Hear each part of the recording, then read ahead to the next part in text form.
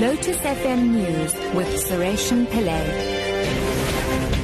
11 o'clock, good day. A man believed to have been involved in yesterday's KwaMashu hostel killings has been arrested. 5 people were killed at the hostel north of Durban when a group of 5 people opened fire. 4 people died at the scene while another died on the way to hospital. One person, believed to be one of the attackers, was found dead with a 9mm pistol next to him. Police spokesperson Jane Iker says more arrests are expected soon.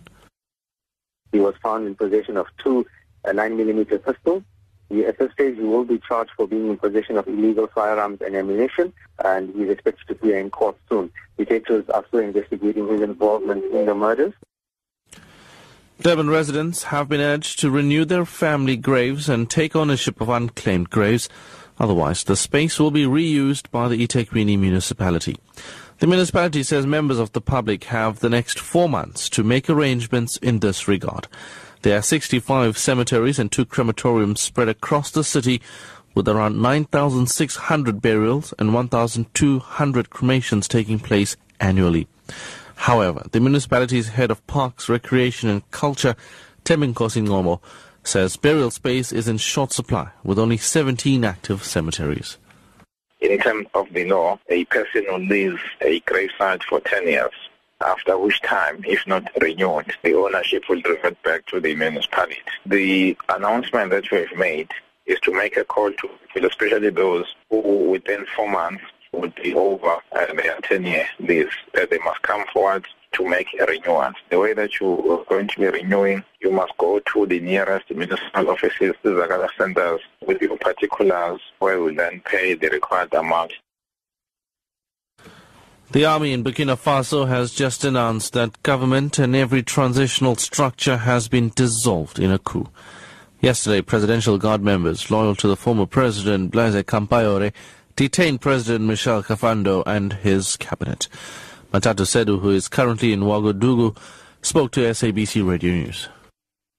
A member of a group that took over the presidential palace yesterday has just been on television announcing a coup and dissolving government, the National Assembly, and all the factors of the transition. Areas where people are congregated, and you constantly hear gunshots of the police and the army trying to hold back. And finally, several aftershocks have shaken parts of Chile after an earthquake. 1 million residents have been evacuated along the coastline following a powerful earthquake that triggered tsunami waves of up to 4.5 meters. The quake, with a magnitude of 8.3, struck around 250 kilometers northwest of the capital, Santiago. 5 people are reported to have died. The BBC's Wyatt Davies reports. This was one of the biggest earthquakes to hit the western coast of South America in many years. Residents in the Chilean capital Santiago ran into the open as the 8.3 magnitude quake shook buildings and stopped traffic. The epicenter was recorded offshore, some 5 miles below the surface. But the tremor was also reportedly felt as far away as Buenos Aires and southern Brazil, on the other side of the continent. There were some reports of panic in coastal cities as residents made their way to higher ground following tsunami warnings. Top story at 11 o'clock. A man believed to have been involved in yesterday's KwaMashu hostel killings has been arrested. I'm Sureshan Pillay, back at 12.